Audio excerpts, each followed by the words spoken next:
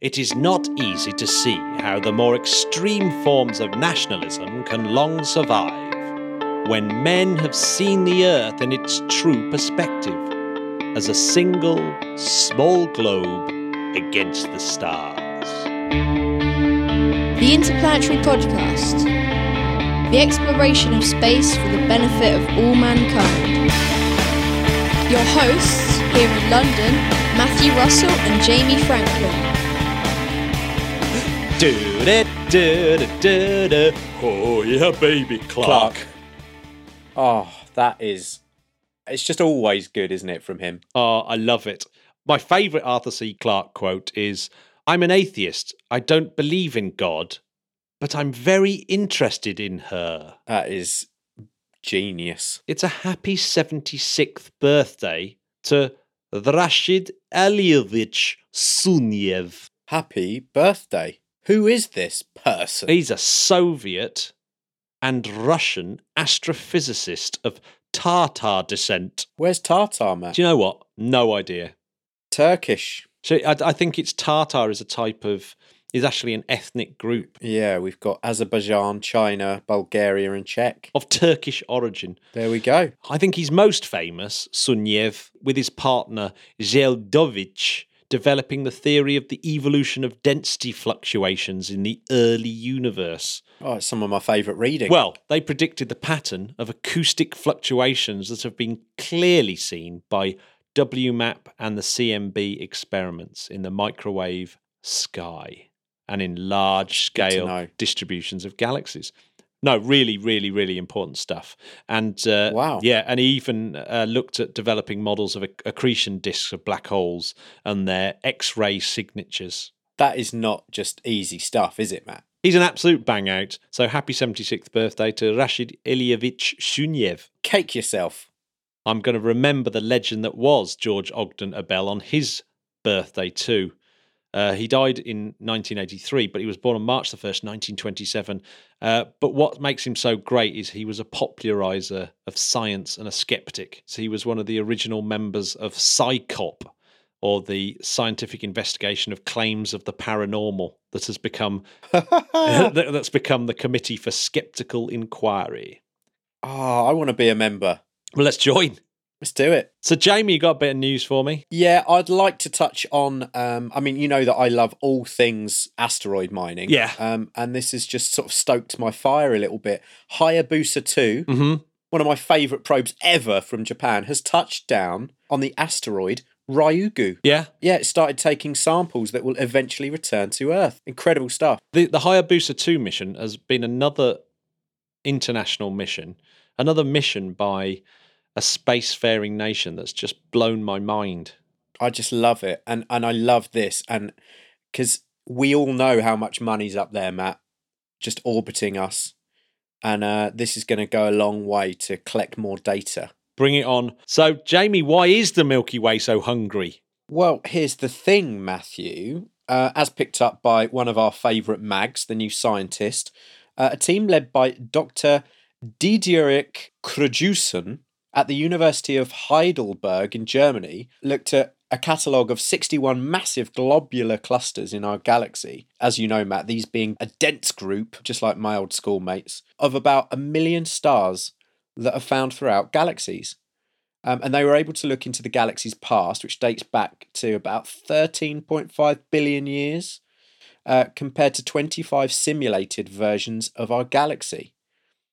By measuring the age and metallicity of the clusters, specifically how many heavy elements they have, heavy metal, Matt, we can see where they came from. So our galaxy formed these metal-rich galaxies early on, which means it must have eaten larger galaxies in the first few billion years. What do you think about that, Matt? It must have eaten larger galaxies. Well, check this out. Not only did it eat stuff, it's still eating. Oh, what? Yeah, the presence of 35 less metal-rich globular clusters suggests it later ate another 3 galaxies, one of which is a dwarf galaxy that it's still chomping away at. So it's merged with about 15 or so of these different types of galaxies as it's sort of chomping its way through the cosmos. It's hungry, Matt. There is a study that came out quite recently, Jamie, about globular clusters that says that they can't be any more than 9 billion years old. Now, apparently that makes the timings for this study about the fact that Milky Way is chomping through all these different globular clusters a little bit tricky. What's the scoop there? Oh, well, yeah, that is true. However, speaking to IFL Science, our Dr. Krugerson quoted, "The globular clusters in the Milky Way are so nearby that their ages can be determined by looking at their stellar content on a star-by-star basis. The major effect advertised in their press release only affects the globular cluster populations of other galaxies and does not apply to the globular cluster system of the Milky Way." Basically, working out how galaxies form is just really hard. Yeah, it's tricky. Just like science moves, we're getting there piece by piece. We're sort of moving slowly towards the truth. Can you handle the truth? I can handle the truth. I want to know if Bob Hodges can handle the truth. Now, I've got to talk about... I think he can. I'm going to talk about Gateway Foundation. Here we go. I want to mention a thing called Clarke's Law. We opened with Arthur C. Clarke. And, of course, he's the one of the inventors of the concept of geosynchronous orbit or Clarke orbit. And he was obviously a big advocate of these kind of spinning space stations. But he once wrote that new ideas, like the Gateway Foundation, have to pass through 3 stages.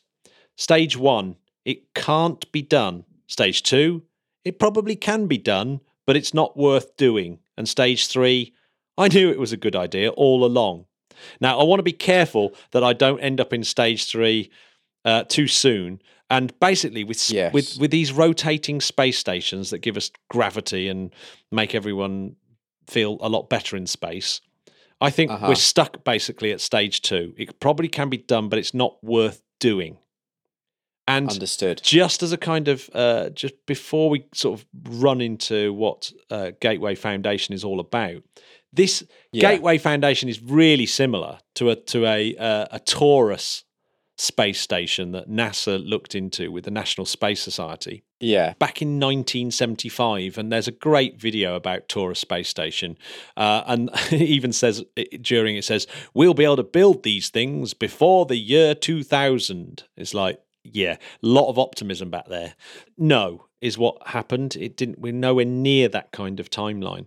So, what is the Gateway Foundation all about? Tell me. They posted a video quite recently, and I think one of the reasons why they've been slightly more emboldened recently is they've been doing a bit of maths about using SpaceX's next generation of heavy lift vehicles, the Falcon Super Heavy and the Starship, and they're saying, I think they're getting excited that if they have a kind of industrial space version of either of those 2 rockets, they'll be able to get very big things into space and start building this very large structure, which is basically very, very similar to von Braun's space station from Man Will Conquer Space Soon from the Collier's 1950 magazine that came out. That's right. Of course, based on the original Konstantin Tsiolkovsky's concept. Oh, okay. This has been a long-held thing of a spinning space station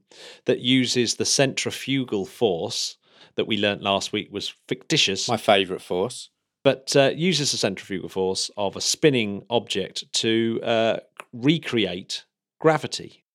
Like we said last week, you need a very, very, very big wheel to do it where you don't have these Coriolis and other side effects that make the thing not work as you would expect. Yes.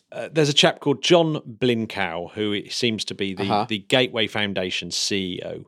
And he's basically trying to point out that we need this and goes into lots of details, reads out Scott Kelly's book about how horrible, the medical effects of low gravity are.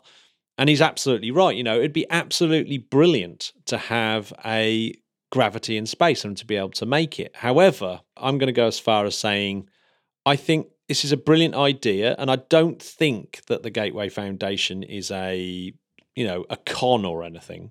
No. And I genuinely think that they've kind of thought about it. But I genuinely think with Kickstarters and things like that, that there's a kind of it's like, really, you and I, Jamie, we could just go, right, we've got a space station design and we're going to raise money to do this space station. This company doesn't seem to be much further along than that. I mean, admittedly, they've got a couple of experts and more than we have, but really not much more. It would be like a few members of the British Interplanetary Society, for example, working on a similar project. It doesn't really have much more kudos than that. And one of the ways that they're thinking of raising money is via a lottery. But of course, lotteries have got quite a few legal aspects around them. It's not like running a tombola at your local fair because, well, that you need a license to run anything over a tombola, and to run a lottery, it's illegal unless unless it's the state doing it. In this country, you can't do a lottery unless it's the national lottery, and it's the same with America. And so the whole way that they're raising money seems a little bit dubious, and the whole idea of Kickstarter money going in, it's all fine. This is all a doable idea, but I just think that there's not enough expertise there. There's not enough elements to it to really take it that seriously yet. I'm not having a go at them because I think this is where you'd have to start, but I just don't think it's fleshed out enough to take seriously yet. But there's some really interesting ideas, having the Dream Chaser as the escape pods. Yeah. So every single pod has its own Dream Chaser that you can escape with. Which, when you look at it, you think, God, that's going to be very expensive. There's a lot of Dream Chaser, Dream Weaver on that particular. I love that. Yeah. Well, I think that we should keep an eye on this and let's keep reviewing it. And I wouldn't mind speaking to John Blinkow or another representative. Let's get him on. I think there's been quite a lot of these kind of studies anyway on space stations. The National Space Society have done a really good one. Yes. And of course, we have Rod Pyle as our guest this week from the National Space Society. We do. But they've done a really, really good one, and there's a lot of research on this, and it's a great idea, and I really want it to happen. I think a spinning space station where people can go and have gravity and not become ill. That would be nice, wouldn't it? It would be a fantastic venture, but just the cost of it is absolutely astronomical for the time being. So, and there doesn't really seem to be a particularly great solution from the Gateway Foundation. I'm going with interesting, but not enough there at the moment to really go for it. We're stuck at stage 2. We're stuck at stage 2. Well, let's just keep an eye on it. But I'll tell you what, it's interesting. Matt, it's that time again. Space word of the week. Standard sirens. So we've all heard of standard candles. Well, at least a lot of our clever listeners will. Big time. One of the really horrific things that's happening in astronomy at the moment is this massive discrepancy between various ways of measuring the Hubble constant. Now, the Hubble constant is a measurement of the expansion rate of the universe. Yes. And it can essentially be measured in 2 different ways. You can measure it using standard candles, and you can also measure it using the microwave background radiation. They're currently giving an answer that's different by about 9%. Which basically means that someone's made a mistake, or there is something dramatically wrong with the way that we see the universe, and there's some new science that needs to be had, which is exciting and frustrating at the same time. Equal measure. So bear in mind, in the 1990s, when they were trying to get this Hubble constant nailed, this is when they were using distant supernova explosions to discover the expansion rate of the universe.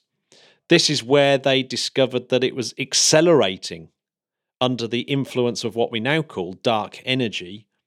And the people that discovered this obviously got the Nobel Prize. So this might be another Nobel Prize up for grabs if you can nail this. So anyway, back to standard sirens. So what are standard sirens? Well, we've all love our gravitational waves, right? Who doesn't? And this is one of the reasons why they've opened up such an amazing new window into astronomy. So, and we mentioned this on the show when it actually happened, was the one where we have multi-messenger astronomy. In other words, That's the one. LIGO and Virgo, when they pick up these gravitational waves, if it happens to be an event that other observatories can see, then it's multi-messenger. So the first of these events was a merger between two neutron stars.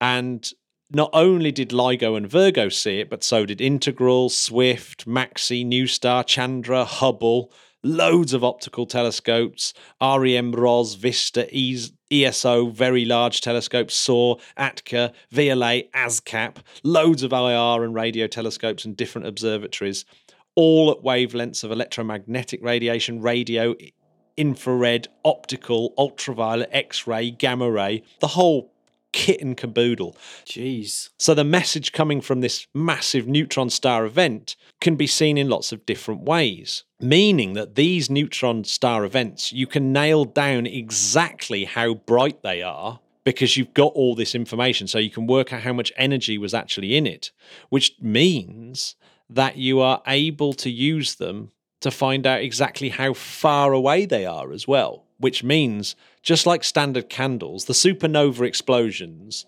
that are called standard candles, or the Cepheid variables that are standard candles, basically, because of the physics of these objects, you're able to know exactly how bright they are, so you can work out exactly how far away they are as well.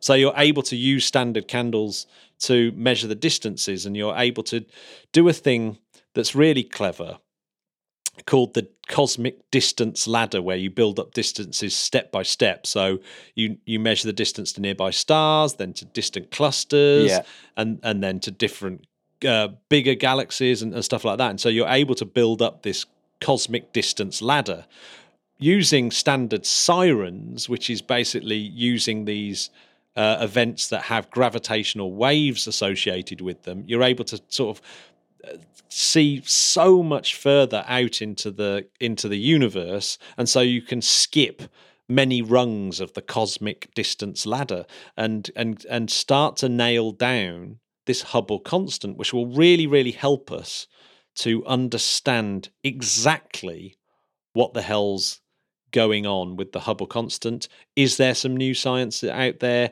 or is it just small errors in the measurements that have been used in the cosmic ladder so far? So it'll be really interesting. Of course, each rung of a ladder that you have, the more errors creep in. So at the moment, they're not sure whether it's errors, but it could reveal that there is some new physics to be had. Well, I love all of that, and I especially love the word rung. And you said it twice. I did use the word rung. Matt, would you like an interview? I'd love an interview. Who have we got? We've got Rod Pyle, and this is an interview I actually thoroughly enjoyed. There's something about Rod Pyle. The moment I started speaking to him, a lot of our guests are like this, aren't we? I just think that I think it's space. I think people who are fascinated by space are just generally good people, generally decent peeps, I reckon. So I really love this interview. He's a really great guy. He writes some brilliant books. He's part of the National Space Society. Let's roll the tape. Écoutez. The Interplanetary Podcast, putting the ace back into space. You've got lightning out there, Rod, is that right? Yes, and in Southern California, I live in Los Angeles, it's an amazing thing just to look up and see water coming out of the sky. You see people walking out of their houses going, what's happening? What is this natural phenomenon I've never seen? So we're quite happy to have the rain. I could do it without the lightning and thunder, but yes. Well, it's snowing outside my window, so we've got weather. So, Rod, for those of our listeners that are not aware of what you do, can you tell us a little bit about yourself? And I'm sure a lot of them will go, yes, I know. I hope you're right. I am a very slightly, with emphasis on slightly, famous space author. And I came to that by way of growing up during the space race. So I was a preteen when Apollo 11 landed on the moon. And when other kids were off idolizing baseball and football players because basketball wasn't the whole thing that it is now in the U.S. at the time. I was at home with 2 or 3 TV sets assembled in the living room, which was a luxury then, with my own little mission control, watching the moon landings and the moonwalk. So it was an amazing time to grow up because these incredible missions of exploration were leaving sometimes as frequently as every 2 months. And from today's perspective, that just seems almost impossible, especially given the level of the technology and what we didn't know about outer space then. But it was an amazing time. So that really kindled that bug. So I decided, okay, I'm going to go into the hard sciences. I'm going to be an astronomer. So I enrolled at University of California, Los Angeles, UCLA, got in the astronomy program, and about a year and a half later hit differential equations and calculus and realized, oh, I'm not going to be an astronomer.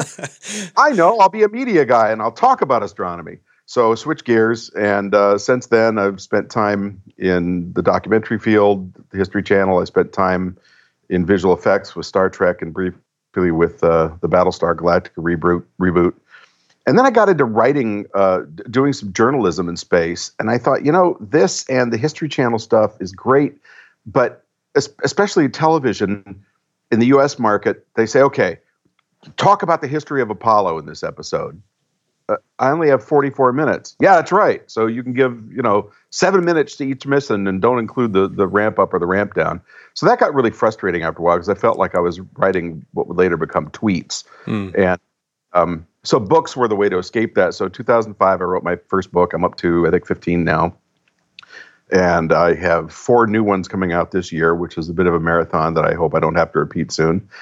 But there's just nothing like it because, as you know, if you're going to be interested in something and you want to engage with it, there's nothing like being able to kind of get down and roll around in it, I don't want to bring up any visual metaphors of pigs in mud, but you get the idea. Oh, this feels really good. And it's just the best way, other than being a professional podcaster and music person like yourself, it's the best way of making a living I can imagine. And I put living in quotes, but you get the idea. We'll talk about that later. So that's kind of where I've ended up. So I write a couple books a year on average, and then I also edit a magazine called Ad Astra. It's a print quarterly for a group called the National Space Society, and they're a space settlement pro-space activity group. And between those two things, I'm fully engaged, and it's just it's a real pleasure.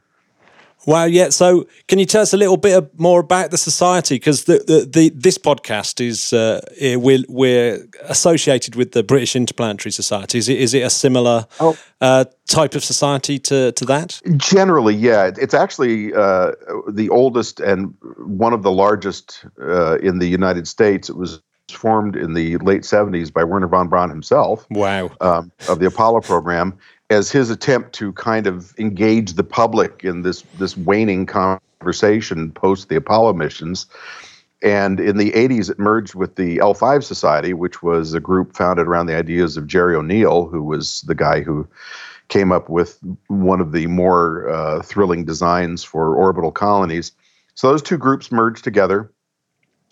Tens of thousands of members, and they've been at it ever since. And their real thesis is we need to settle space. We need to get people off the planet. Not all of them, but we need to move humanity off of Earth and begin to reap the benefits of the solar system for our species, both on Earth and the people out there. And as I'm sure you know, there's so much raw material out there because, let's face it, everything we use on the Earth came from space. And there's a lot of it out there. So in terms of water ice that can be used for rocket fuel, breathable oxygen, drinkable water, in terms of metals that can be used to make rocket parts and habitats and everything else, in terms of rare earth metals, which can be obviously are used in lots of electronics, and China kind of has a lock on that market now. There's just so many resources out there. And that's not even talking about something like space solar power, where you can have power satellites in orbit that are beaming energy down to the planet and on the proper scale, really going a long way, if not completely, towards reducing our dependence on fossil fuels. And then you've got ideas of people like Jeff Bezos, who's famously said he wants to recreate Earth or allow Earth to return to its pristine state, be essentially held as a park, if you will, and move heavy industry and polluting industries off of the Earth and into space. So these are all long-term visions, but they're doable. The technology isn't inconceivable. It's largely a matter of scale and investment. And that's kind of what this new book I wrote, Space 2.0, is about, is really looking at, what's likely to be happening in the next 20 years? What can we accomplish if we put our minds to it? Why should we do it? And what is this? There's a sweet spot here between NASA, other national government space agencies, and the private sector. Where is that sweet spot so we can really see this start to happen in the near term and make a huge difference in the way we live? Yeah, I want to get onto that question a little bit later with that exactly that mix of commercial and governmental space and where that's all heading. But one chapter that I'm reading at the moment from this book, and I really recommend it to our listeners because it's exactly what we talk about on the show. I'm up to chapter 3, and it's Why Space, and it's something that really does. It's brilliant because this is often a conversation I get embroiled in on Facebook with friends, and you see people saying, we spend too much money on things like space. And I do find it frustrating. So it's a really good chapter. So can you tell us a little, well, what I'd really like is, what are your kind of top 5 things that you engage people with when you're talking about why space, why we should take space seriously and why we should go out and do it? It's a really important subject, and it's one that no less an organization that NASA has been struggling with since its origins, as you may recall, back in the Apollo era when we were bending our energies significantly towards landing the first humans on the moon.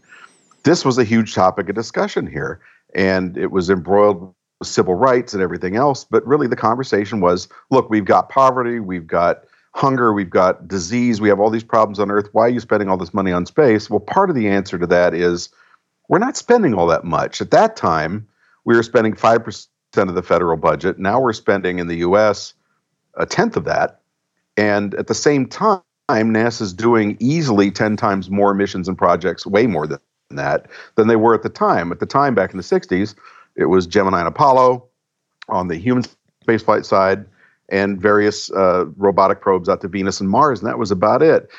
Now we've got probes outside the solar system, at the edge of the solar system, out past Pluto, orbiting Jupiter. We have plenty of Earth orbiting assets, a huge number of satellites and various kinds of research machines out there. We've got rovers on Mars, orbiters around Mars. The Parker probe just slung past the sun. Stuff headed out to Mercury, work going on asteroids. So it's a huge amount of work that's done with not very much money. Now, the budget is the NASA's budget is $19 billion, roughly, dollars a year, U.S. dollars, and that sounds like a lot. But when you look at something like, some of the military fighter programs we have here that go up into the foreign, edging up towards $500 billion range, 19 doesn't seem like so much. And when you survey the public, the American public, which they do every couple of years, I mean, a large percentage of people, you ask them, well, what's NASA's budget? Oh, it's about a quarter of the U.S. budget, right?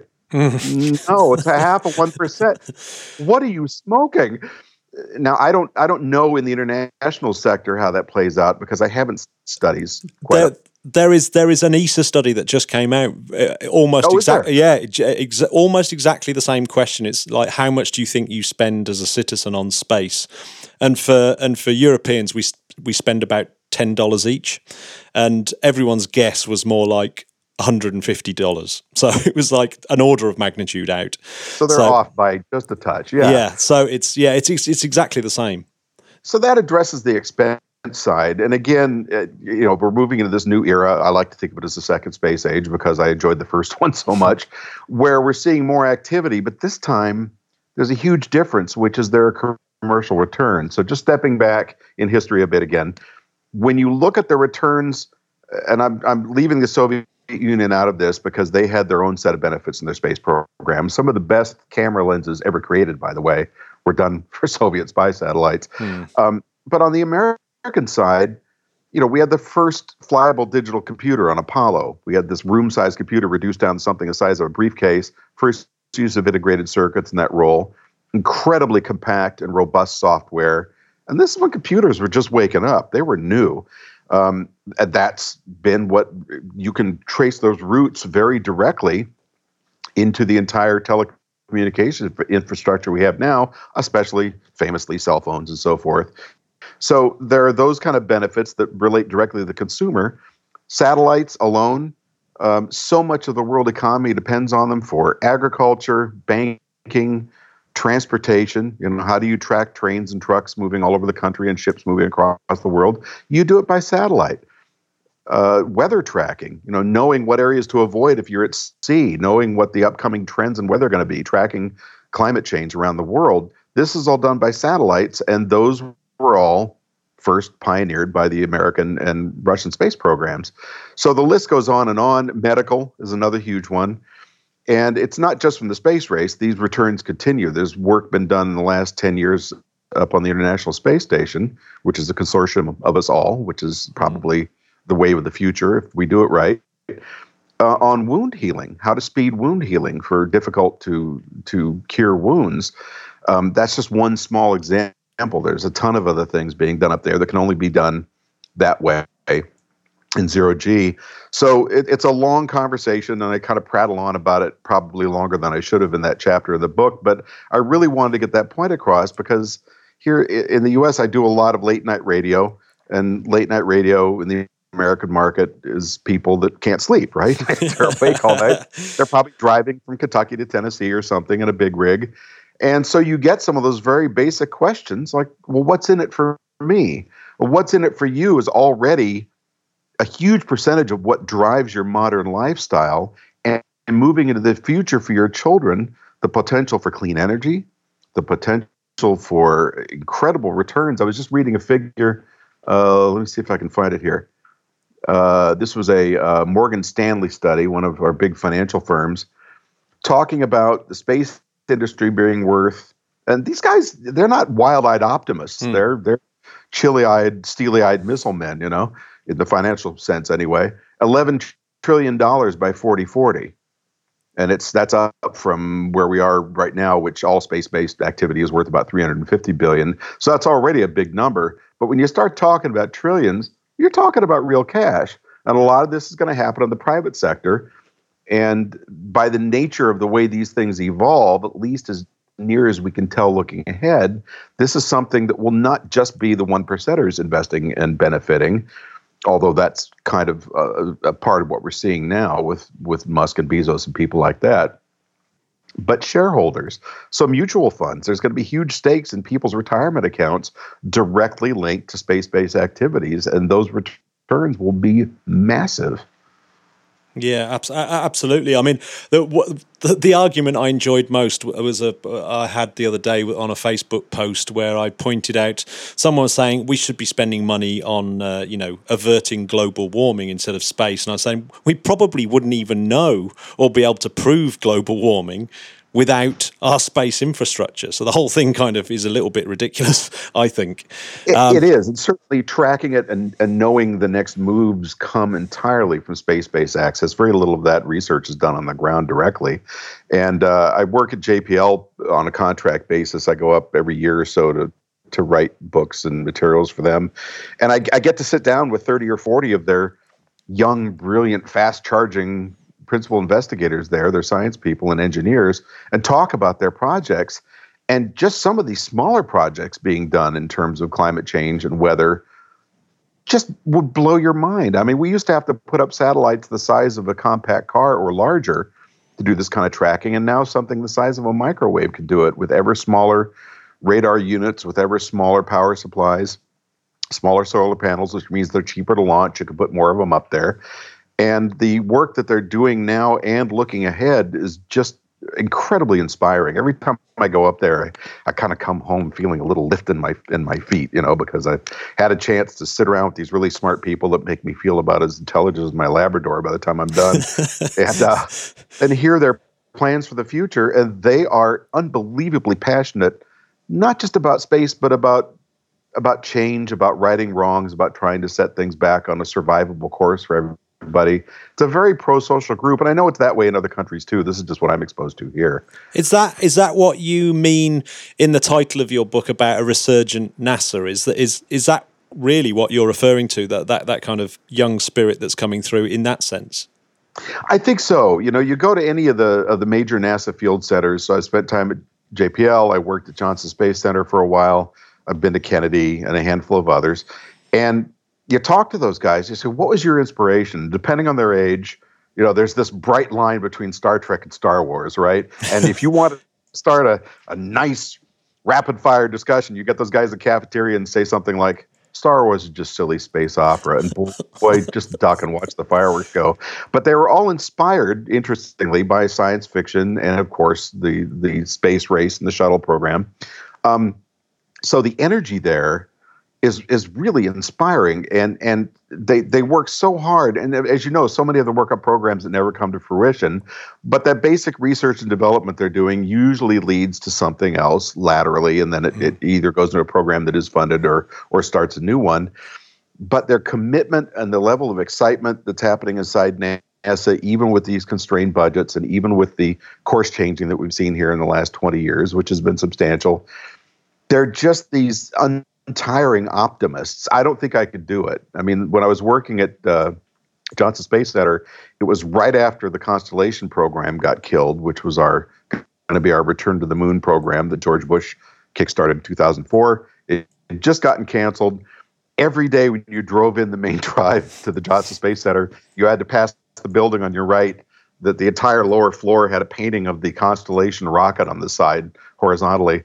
I had to look at it and think, gee, I hope we have enough money left to scrape that off, because that's not going to happen. No. So, they struggle past these challenges, but I think we are seeing a new NASA, and a huge part of that new NASA is their realization. I mean, internal studies, for instance, at NASA, these are ones they commissioned themselves, have shown that SpaceX is able to build some of their hardware components for anywhere from a half to a tenth of the cost that it would be for government to do it. So the messages come home loud and clear. You've got to start spreading out how you do things. You've got to let the commercial sector do what they do best, which launch is clearly one of those things. So even though we're still building the Space Launch System, as you know, we've got the Falcon Heavy, and then we've got the New Glenn coming up from Blue Origin, and the Vulcan coming up from ULA, United Launch Alliance. Those rockets are going to be doing a lot of heavy lifting and a lot of work, and I think that's really where the magic begins to happen. Yeah, absolutely. So, what has it been? Do you think that's been the key factors then for these commercial, for your Elon Musks and your Jeff Bezoses, etc., to actually plug in and fill the gaps for NASA and do it at this ridiculous orders of magnitude cheaper than NASA have done it? I mean, this has never been possible before, so why is it possible now? Well, I think there's a magic of timing here. We're at a technological point where these things can be done, especially 3D additive manufacturing. 3D printing was a huge part of it. But really, it comes down to, as silly as it sounds, I feel like I'm looking sometimes at a 1950s science fiction movie where the crazy industrialist in Destination Moon says, I'm going to build a rocket in my back 40 and you guys will fly it. And then the military guys show up and say, no, this is our thing, and so forth. But it's a little bit like that. I mean, we had, in particular, these two arguably crazy billionaires who said, I've made a lot of money in tech. Business has been good to me. I've had this dream since I was a young boy of rockets and space flight, and I'm just going to do it. And as you probably know, when Elon Musk started all this in 2002, he went to NASA and he went to the military later and said, hey, I'm going to build rockets and I want you guys to be my customers. And the response was kind of like, that's nice, kid. Get out of the circuit and talk to us when you've made your toy rocket. And it was a long and difficult road, particularly for Musk. He didn't have the kind of assets to pull from that Bezos does. But they've both just persevered with this incredible passion. I mean, with Bezos to the point where he's cashiering $1 billion with a B of his stock in Amazon every year, which, when you're worth $154 billion, that's not going to put you out of business anytime soon. But it's a big commitment. He's really putting his money where his mouth is, saying, I'm serious about this, you guys. Same with Richard Branson. He's serious. He's put tons of his own money and others into Virgin Galactic. So I think that's what really is beginning to make the difference, seeing the investment of these guys. And then by extension, when you go back to traditional aerospace, these companies that worked on cost-plus contracts for decades with NASA and the defense establishment in the U.S., they have to change the way they do things. They have to up their game. And already at United Launch Alliance, one of the people I interviewed for the book was Torrey Bruno, who runs ULA. He said, look, we got the message loud and clear. We got to change how we do things. We've got to move our workforce. We've got to recruit more dynamic young people because there's an incredible new wave of brilliant young engineers coming up who grew up with computers, who grew up with software, who grew up knowing how to do these things. The guys my age have to learn by hook or by crook. And those people are starting to make the difference, and they're leaning out their operation, and they're looking into, at this point, designing reusable rockets as well. So these are just a handful of the many steps, and this doesn't even touch on the larger topic, which is an upcoming chapter when you get around to it, called infrastructure. And it's a boring word. I mean, you hear infrastructure and you think, you're talking about counting the number of toilet paper rolls in a pallet at the supermarket or something. Infrastructure in space is critical because that's when it becomes regularized. That's when it's normalized. That's when we have orbital fuel depots and outposts and manufacturing facilities and the ability to mine materials that we can use in space that's already there. So instead of spending thousands of dollars to launch a gallon of water, you just go up to the depot next to the asteroid or to the lunar poles and you grab it there. And now you're really out there in a meaningful way and things begin to ship. So I think that's where we're headed.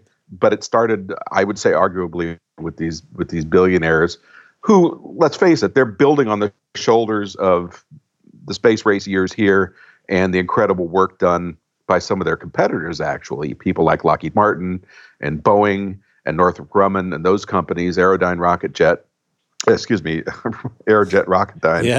have done, incredible work setting the foundations for this, and they're taking that and improving it and moving forward. So everybody wins. Yeah, I mean, it's so where in this new age then? So where do the nations sit? As in, we had obviously the biggest part of the space race was this rivalry between Russia, the USSR and America. Yeah. And that's what really drove it, was competitiveness. But at the moment, obviously, with things like the Lunar Gateway, we have a collaboration more than competitiveness between Russia and America, and Europe as well. So where do you think that's going to go? Do you think we're going to have a mix of collaboration and competitiveness in nations, and a mix of collaboration and competitiveness with commercial space as well? What's the balance? Yeah, that's that sweet spot I was talking about. And one of the people I interviewed, I'm trying to remember, I think it was one of the guys at Maiden Space, was talking about the idea of co-opetition, which is the word. Oh no, it was Chad Anderson at Space Angels, which is a space investment firm, because I've got a whole chapter on financing spaceflight and space development. And he said co-opetition is the key. And I thought, ooh, that's at first I had to call him and say, was this a typo? But it's competition. So, you're right. We can go a couple of ways. I mean, we see, there's a lot of grumbling in the U.S. because China just one-upped this. I mean, up till now, China has been following a very logical, steady progression of steps that look very much like the space race did in the U.S. and the USSR, of these incremental advances. But hey, they just did something we talked about on both sides of space base but didn't do, which is putting something on the far side of the moon. That's hard because you've got to have a satellite out there so that probe that lands on the far side can actually talk to Earth, because you're trying to talk through thousands of miles of rock, and it makes a lousy radio conductor, so you need a satellite off to the limbs so you can do it. That's tough. So that's a big achievement, and there's this gradual awakening of the sense that we're being not left behind, but we're being one-upped or perhaps outpaced. Now, I don't think that's happened yet. Most people who really look at it academically and objectively don't think that's happened yet. China's still emerging in this sense, but they have a different political system where they can make decisions a decade in advance and say that's it. They don't have all this democratic gooiness of changing administrations and congressional shifts and the shell games that sometimes go on here. So given that, that's a little bit like getting back to the moon race. You make a decision and there's a decade of development and you just power through it. So I expect great things out of China. I'm with Buzz Aldrin on this one. We talk often about this, and he is a huge advocate of international cooperation. We've seen it work pretty well at the space station. It arguably it might have been a little more efficient had it not been an international venture, but the international venture paid for a lot of that freight. So a big percentage of it was paid by foreign powers. And I think if we can begin to, so that was essentially an equal partnership. If we can begin to really leverage the strengths of each nation in their program, if people are willing to do that, and this is tough because you've got a lot of national pride in consideration here. China and India both are very much involved in that part of it right now, as we were back in the 60s and 70s. But if you could take what people do best, so for example, India orbited the Mars orbiting mission a few years back. It was their first attempt at Mars. It succeeded. That doesn't happen very often. No. There's only the fourth power to do that after U.S., Russia, Europe, and now India. And they did it for $36 million. That's really cheap. Yeah, incredible. I don't remember the costs on the Soviet side in the day because I don't think they ever published them. But in the United States these days, you want to mount a Mars mission, it's $300-400 million minimum. So I was talking to a gentleman there who's from JPL, who's high up in their engineering structure there, and I said, what's the future here? And he said, I think the future is we capitalize on these strengths. And as it turns out, NASA is working with India right now, or will be, on a mission. I think it's a Mars mission where India is going to do a lot of the design and engineering will happen in the U.S. at NASA, but also with India and their institutions because they've gotten very good at it. Then they're going to merge their efforts. It'll be fabricated and tested in India and then flown jointly because the cost of labor is lower and you've got this incredible, huge, highly trained labor force, which, by the way, I didn't know this, on the Mars orbiter mission, it was about 80% women because they're equally as well educated and incredibly capable, but they're, at least at this point, make a fair amount less than men do. So they were this ideal way to keep the cost down on this. So I think that's where you begin seeing the strength of this really emerge. And then let the government programs do what they do best, which is set big goals, do the push out into deeper space, do the research, build the infrastructure, sort of help lay the tracks for the trains, if you will, and then let private industry get things shuttled back and forth between Earth's surface and orbit and make things happen up there the way they can do best because they're incredibly efficient. So that's what I hope to see. So once this infrastructure's been built and you've now got commercial space has to, in a way, actually realize space as a commercial venture without the support of the nation state saying, we need your help to do this particular project or this project. Once those projects are finished and it's commercial space going out to actually make money from space resources completely on their own. So people on the ground paying for stuff that's come from space or products and services from space directly with those commercial outfits. What do you think is going to come first, and how quickly do you think that's actually going to happen where we have a truly 100% commercial space? You're putting me right in the crosshairs here. Yeah, I mean, one of the conversations that goes on in groups like the NSS and a certain sector of enthusiastic people is, when do we get to go? When do people actually go out there and begin to enjoy the benefits of being in space, whatever they are? And it's different for everybody. And there's different takes on that. Some people feel it's going to be only the very wealthy that go out and treat it a resort. Other people feel that it's going to be the miners and the engineers and people that are actually doing the hard. It would be like living on a North Sea oil rig, I think some of the earliest things, though, will be tourism. So hopefully this year, Virgin Galactic will start making their first tourist flights. Sometime this year or next, we hope Blue Origin will start making some of their tourist flights. So that's not a huge amount of revenue, but it's the beginning of a stream that will go on indefinitely because as that gets less expensive to do, more and more people will go. The question, of course, is will they go more than once because there's only so many extremely wealthy to go around. So the continued lowering of the cost of launch is critical. But I think the real step is going to be when we start being able to utilize assets that are already out there, as I was talking about, the metal in the water and the oxygen, lunar soil, and so forth, and begin to make the processes out there much more efficient and inexpensive. And then you could start doing research to discover the things you can do and manufacture and create in space that we don't even know about yet. So one of the bright spots in the commercial on the manufacturing and assembly side in microgravity environments off Earth is this, it's a fiber optic cable called Z-Blan, which is incredibly efficient. It works much better than the stuff we make on Earth. A single strand could go clear across the Atlantic Ocean with no repeaters, so it's espionage-proof and so forth. And it can only be made in zero gravity. Well, we wouldn't have known that if we hadn't gone up and tried. So the more of a foothold we can get up there and start getting brilliant minds up there, either in actually transporting people up there or through telepresence, to begin doing some of this this research work, then we'll find even more things that we can do. And I think that's where it really begins to wake up. And that's where the innovation will come. So you think that those sort of things will start happening before, say, mining of asteroids or mining of moon resources or anything like that? Or do you see them as the same sort of thing?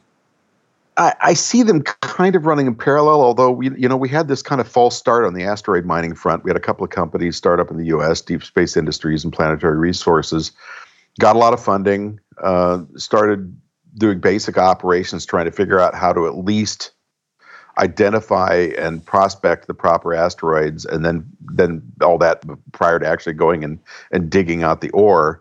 And both of them have encountered significant challenges, and they're kind of adjusting course to try and accommodate. So I think that was a little premature. But I'd say, if I had to hazard a guess, if I was in Vegas at a table, I'd say 6 to 10 years when that begins to happen on a small scale. And then hopefully it'll ramp up very quickly, because the amount of valuable stuff out there, I mean, even just talking about something as basic as platinum, the amount of platinum in some asteroids is mind-boggling. And of course, you bring back too much of it, you'll depress the market, so you don't want to do that. But there are even people, there's one very wealthy gentleman I spoke to who said, yeah, well, just, here's an asteroid rich in platinum. He's a space investor. We'll just deorbit it. And I've already talked to people in Australia about landing in the outback. And I said, wait, what, really? They're okay with that? He said, yeah, absolutely. But, well, asteroids and meteors can become a significant weapon, so that's probably a more complex conversation. And that is also a part of the bigger conversation, which is where the regulation is, who's doing it, and how much it speeds up or slows things down. So a big part of this will be hinging on government regulation, and that's going to be different for every country. Then they have to come together and have a meeting of the minds. We need to rewrite the Outer Space Treaty to figure out how we can let people benefit from their investment in a patch on the moon or on an asteroid, and get around this difficulty of you can't claim territory in space, which is what the Outer Space Treaty says in essence. Besides not being able to weaponize it, you can't claim territories. So everybody's looking at the Antarctic Treaty again, saying, okay, how can we sort of modify this to work in space properly? But as one pundit here, Rick Tumlinson, said, look, I don't want to own the ocean that I'm fishing on. I just want to be able to keep the fish, which I think is a really good metaphor. So when you begin to iron those things out, things can begin to move more quickly, because now people feel it's safe to invest. So those are the keys. And I kind of dodged your question very skillfully, don't you think? Well, I'll let you off then. But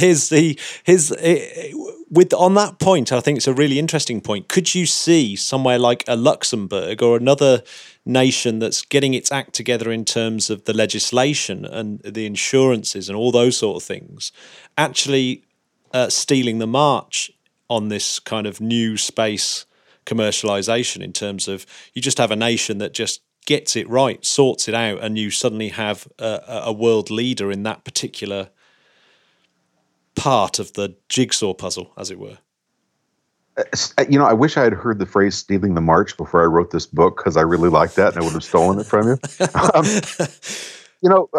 I mean, look at Hong Kong and the financial markets in the 20th century. It was this huge, London as well, these huge centers of finance and commerce that were unrivaled. And yes, I think there will be countries that see those benefits early on. Luxembourg's one.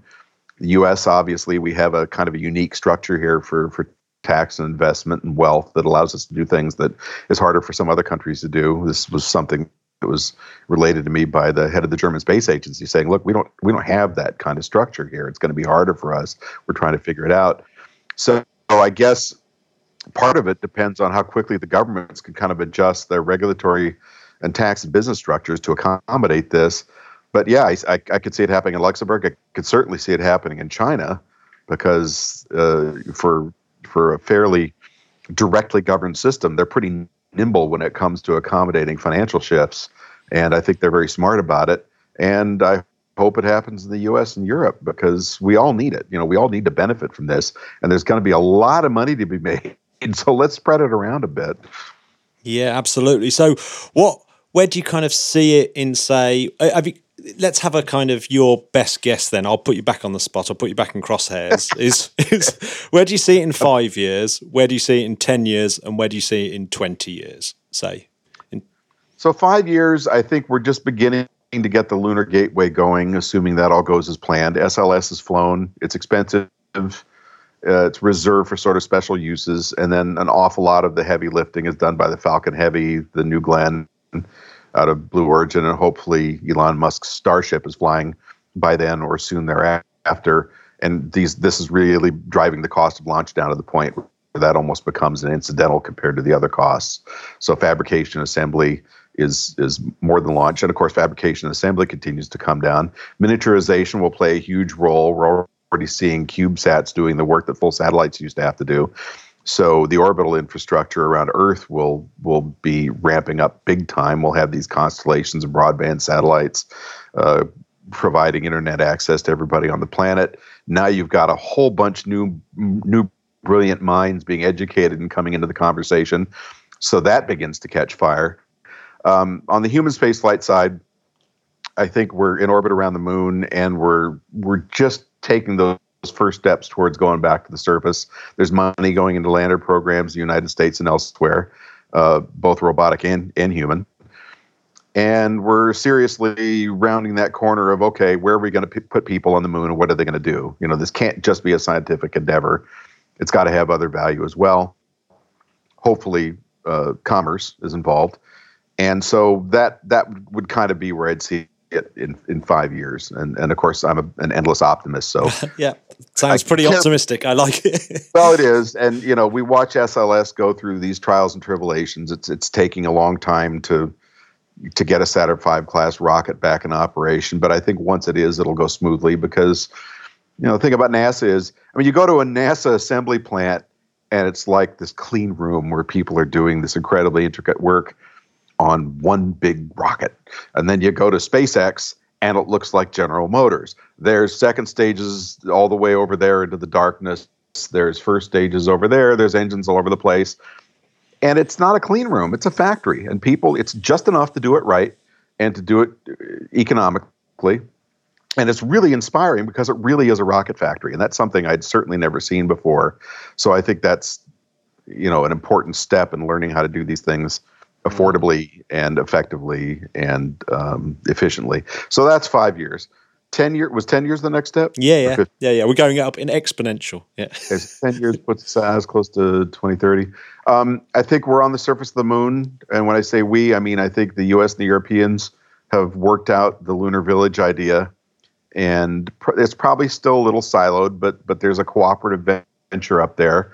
Hopefully the Chinese are engaged, because we've got this multi-party system, so they can come into the conversation despite some of the difficulties we have with our legal structures here that prevent some of that. And hopefully we worked all that out, because they're a strong partner and they're a big player, and they're going to be there whether their base is on the other side of the moon or right next to yours.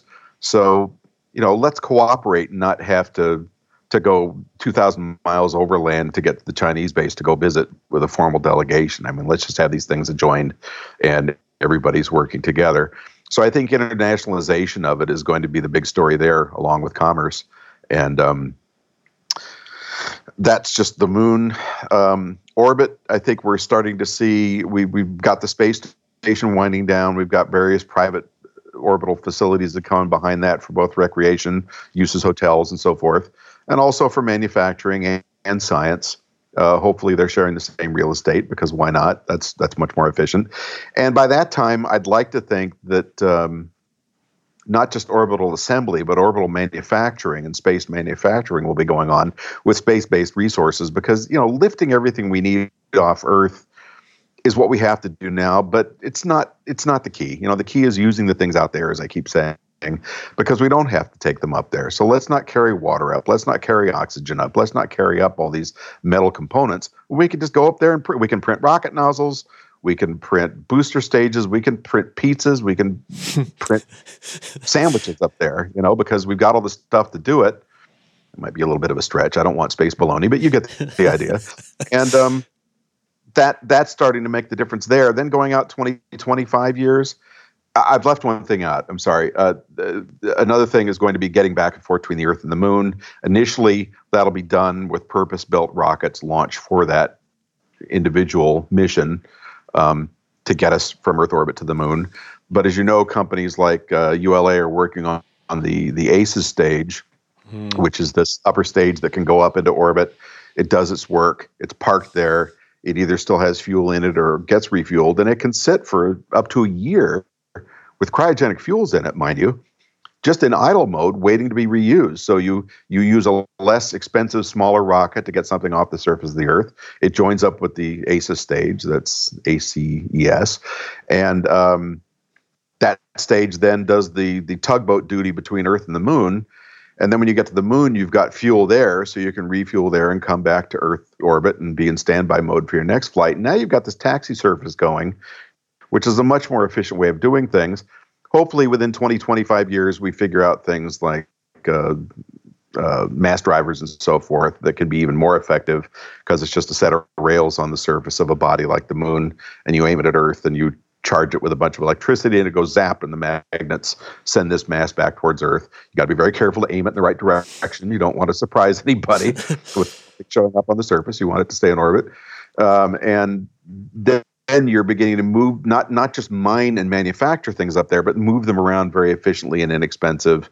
And now things are really opening up. If there's anywhere you can go anywhere you want. I will step back just for a moment, if I may. Mm-hmm. I wrote a book a couple years ago, Amazing Stories of the Space Age.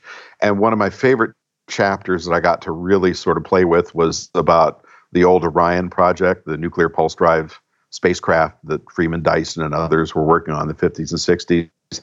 And those things were going to be built like battleships. And unfortunately, they had to use nuclear bombs to take off from the Earth's surface, which isn't ideal for reasons we all understand. But if you could start getting not that particular kind of propulsion system, although people are still studying nuclear pulse drives, but really effective, high energy, advanced propulsion systems like that going, now we're not just talking about the Earth and the Moon, we're talking about Mars and beyond and the asteroid belt and so forth. So that's another big component, is figuring out advanced propulsion and how to keep, humans are fragile. We're not really good at being in space. We have to have a lot of protection and a lot of infrastructure to keep us going. We got to figure out, and this is across that whole span of time we're talking about, we got to figure out how to protect people and optimize our existence up there so that you can live there, you can have children, you can raise children, and not come back to Earth and have all your bones shattered the second you get out of your spacecraft, because that would be a very bad day. Yeah, I mean that kind of opens up a whole new paradigm, doesn't it? The how do you change humans almost so that we can? It's either building something around us that makes that work, or actually changing what humans themselves. I mean, there's quite a few technologies that I think are really interesting, like CRISPR and stuff like that I think may actually have really profound space implications, because you're able to protect people maybe from radiation. Just have some people seem more immune to radiation than others.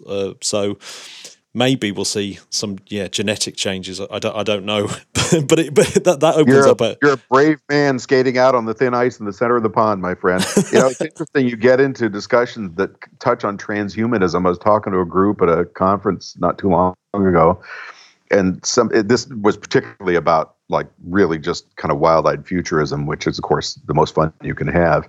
And so they said, ultimately, if you're talking about the edge of the solar system or other star systems, how do we do that? I said, well, there's the idea of generation ships where people live and die for hundreds of years heading to another star system. There's the idea of suspended animation, cryogenically probably, before we go out there slumbering all the way and wake up on the other side, hopefully. There's the idea of just carrying genetic material and sort of rebooting humans 2.0 on the other side when you get to your target. Or there's the idea, like you say, of changing what human beings are. So what does it really mean to be a human being when we're talking about being in these hostile environments? Can we take human consciousness? My favorite idea is this. We take human consciousness, and because electronics are shrinking so quickly, we get down to the form of microorganic computing. And so basically you put human consciousness in a robot the size and configuration of a cockroach. I mean, you've got all these extra legs and hands to use. That's very handy. You can withstand gamma rays, any deep space radiation, temperature extremes, vacuum, all that stuff. It's just another day at work. It's no big deal. It may be a little harder to hook up in terms of dating and mating when you're trying to get used to the other person being a cockroach. But by then, the mechanical cockroaches will be able to project an image of something that's very appealing and sensual to us, and we'll just have a changed perspective. So although that's a little further, I think, than you were talking about, but you're right. I mean, I was interviewing a flight surgeon for the book at Johnson Space Center, really nice guy, and Bill Tarver, and he said, a lot of what we're going to be doing to try and mediate the effects of space travel long term, yes, we want to have partial gravity environments with rotating structures and so forth, but there's a lot of work being done just in pharmaceuticals, for instance, in bone density and radiation protection that show a lot of promise. So I think a lot of things will converge to that point to allow us to stay out there longer before we have to become cockroaches. Yeah, I mean, how far away do you think a scenario like, I'm assuming you've seen it because it sounds like it'd be the kind of thing that you'd have watched, The Expanse or something like that. How far away are we from that? I mean, that just seems always, for me, even though I love being an optimist, but it just always seems just like nuclear fusion. It never comes. Right.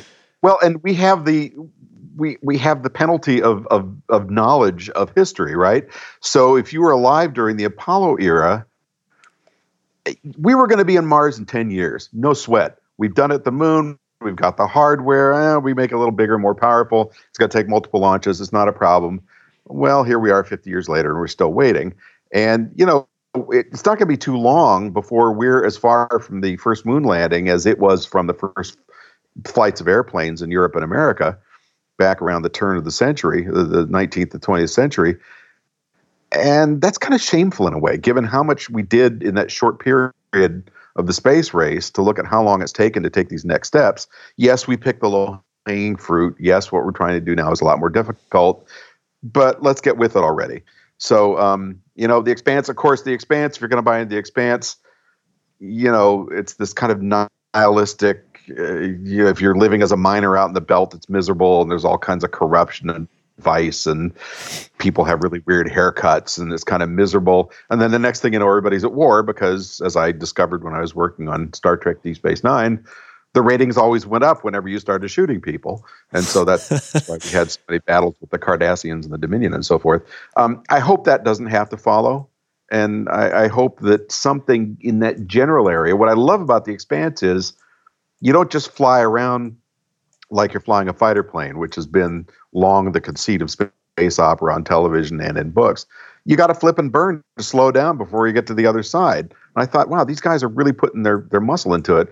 Yeah, they still have push button gravity. That's probably going to happen for a really long time. But other than that, at least it doesn't look like the lounge of a cruise ship like Star Trek Next Generation did with all that mauve velour upholstery and everything, Yeah. So I'd like to think 15 to 20 years, but I would have said the same thing at the end of the space race. So you're not going to bind me into that box. No.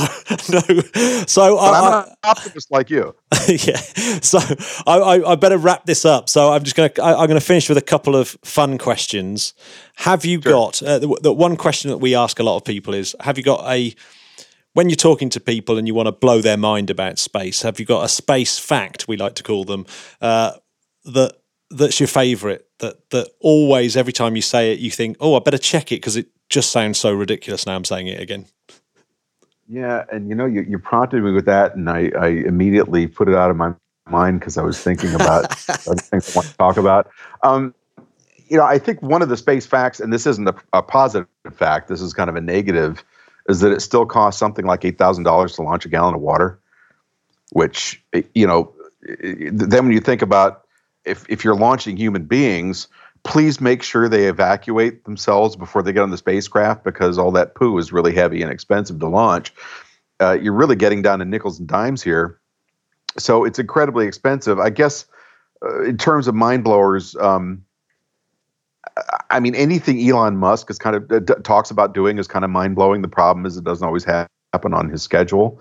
But the idea of being able to launch a significant payload, like something the size of Falcon 9, for $3 to $5 million instead of the 60 they're charging now, and 60 is already a revolution. I mean, these guys actually publish their prices on the internet. How amazing is that? Nobody did that up until then. I think that's kind of a mind blower, is that level, that kind of exponential reduction in cost, and what that will allow us to do, especially in terms of human space flight. I think that's my favorite. There's probably better ones, but that's the one that comes to mind. Well, I think, in terms of the spirit of your book, I think it's probably it is the very essence of it, isn't it? Really, it's kind of what's driving Space 2.0. But yeah, actually, I really like that fact. Do you know what? I've never even thought about. Yeah, just going for a wee before you fly saves quite a bit of fuel. I never even thought about that. Yeah. And then once you get up, on the other hand, if you keep it until you get up there, it'll be recycled into drinking water. So, it kind of works on both ends, but I prefer the first scenario myself. Yeah, absolutely. And also, we'll give you a chance to add a space song to our space playlist. Do you have anything that is space related that always kind of gets your space juices flowing? I grew up in a classical music household where rock and roll was frowned upon because my father was a classical musician, and it just wasn't something that was part of the background there. So I have kind of a dearth of knowledge of popular music, although I do love the song that they played by Dave Bowie when they launched the Falcon Heavy. Is There Life on Mars, right? Yeah, well, I think it was, he's got so many, but I think it was Space Oddity, I think that one. Do you know what? I'm going to have to check, but it might be Life on Mars. Yeah. They timed it perfectly. So when the fairing of the rocket separated to reveal the Tesla Roadster and the light hit it, and we saw this cherry red car with a guy sitting in it, mannequin though he may have been, it was at this crescendo in the music, and I practically started crying. I thought, this is so amazing. You can't buy this kind of PR. NASA in the old days would have stuck a load of water or a concrete block in the nose of the rocket for ballast and said, okay, that worked. Let's take the next step. But Musk says, hell, I'm going to launch my car because it's more interesting. So that was a piece that I suddenly decided was a new favorite. I think the Sweet Venus from Gustav Holst's The Planets is another. And I always wish that he had taken the planets out all the way to Pluto, but of course it wasn't part of the conversation then. But can you imagine if you gave somebody like Stravinsky or Gustav Mahler the task of writing something about space, what they would have come up with? So I guess my favorite piece is that fictional bit that didn't happen. Yeah, I'm still waiting for somebody to compose that piece. Well, you know that there was a bunch of composers that did take the Holst theme a little bit further. So someone did do Pluto, and I believe there was a British composer called Turnage who did a couple of the minor planets, the Vesta and Ceres, I think. Oh. So I didn't know. So it's out there. I think I put a couple of those ones on the playlist. Okay, well, let me give you something specific because I'm being too vague here. Jerry Goldsmith's theme for the first Star Trek movie. Oh, yes. Because Goldsmith, I was fortunate to meet him a couple of times because he was in LA. I'm in LA. I was kind of part of the music scene. He would come out and conduct concerts at the Hollywood Bowl. I got him to sign the jacket of my laser disc of Star Trek: The Motion Picture, probably one of the most unloved laser discs ever created.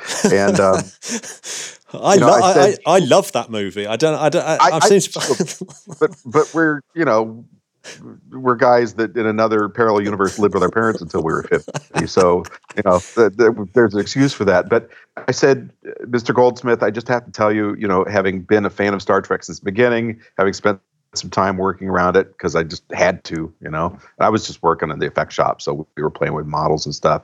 But I said, you completely reinvented that franchise for so many of us, and I just thank you endlessly. And he got all emotional and stuff, which was nice. But yeah, it was an incredible theme and something they really needed. Yeah, that's a good call. That's going in. That's going in. Okay. Absolutely. Okay. Thank you very much for spending the time. That was a really, really fascinating chat. I felt as though I've learned a lot, and I can't wait to finish this book off. It's fantastic. I'm really lucky to get a forward copy. When does the book come out, and where can you get it? And can you get it on Audible? And can you get it? What's the various formats? It's coming out on February 28th, I think. And it'll be at all major booksellers, Amazon, Barnes & Noble, online, physical stores, your local neighborhood bookshop. Support your local neighborhood bookshop. It'll also be on Audible, and it'll also be available in Mandarin Chinese. Oh, wow. Yeah. I don't know if it'll be on the same date, but it's coming out in that market and hopefully others. So, yeah, Ben Bella is the publisher. They're wonderful to work with, very aggressive in marketing and getting things placed, and they've done an incredible job. So I'm really, really happy and excited about this one. Yeah, it's so well laid out. It's got the whole. It's just mapped out just perfectly. Really, that's what I really like about it. It's got that whole clarity of thought through the whole thing. It's brilliant. You can thank Jim Lauder, my very capable editor, for part of that, because he ran me through the ringer more than once, and needed to, because the manuscript needed his input to be beaten into shape, and he did a great job. So, thanks for saying that. I appreciate it. Well, it's such a hard thing to do, isn't it? It's something that I struggle with massively, and I know all the students that I mark, they're not even close to having that be able to do it. It is tough, and it's a moving target. I mean, I was literally calling the editor up till hours before, and unfortunately for them, after the due date for everything, saying, "Oh, Elon just renamed his spaceship again. It's not the BFR anymore." So trying to just keep up with all these changes and shifts in policy and investment was a major feat, but I think we did it, and thank God the changes slowed down a little bit right about the time we went to press, so it'll be right on time for a while. I'm happy about that too. Perfect. Well, thanks very much for coming on, and thanks. I wish you all the luck with the book. Great. Take care. The Interplanetary Podcast is alive! That was Rod Pyle, whose book Space 2.0, How Private Spaceflight, a Resurgent NASA, and international partners are creating a new space age, is out on the 14th of March. Excellent stuff. Please check out his work. I believe you can find them on Amazon. Well, of course you can. Yeah, he's all over it. Yeah, Rod Pyle, I'm currently reading Space 2.0, and it's a really, really great book. It's brilliant. Excellent stuff. Thank you, my friend. Thank you very much. And of course, National Space Society, very similar to the British Interplanetary Society. Who's got the best figurehead? So you've got the Planetary Society with Carl Sagan. Tick. You've got the National Space Society that was started by Wernher von Braun. Half tick. Oh, wow, okay. And then you've got the British Interplanetary Society that is most associated with Arthur C. Clarke. Heavy tick. Heavy tick. There we go. Matt, would you like a space fact? You know I can't finish a show without a space fact. Right, here we go. You sitting down? Yep. The outermost part of our planet's atmosphere extends well beyond the lunar orbit, almost twice the distance to the moon. A recent discovery based on observations by ESA and NASA, Solar and Heliospheric Observatory, SOHO, shows the gaseous layer that wraps around the Earth reaches up to 630,000 kilometres away, or 50 times the diameter of our planet. What do you think about that? Well, so much for the thin blue line. Not so thin. It's not so thin, is it?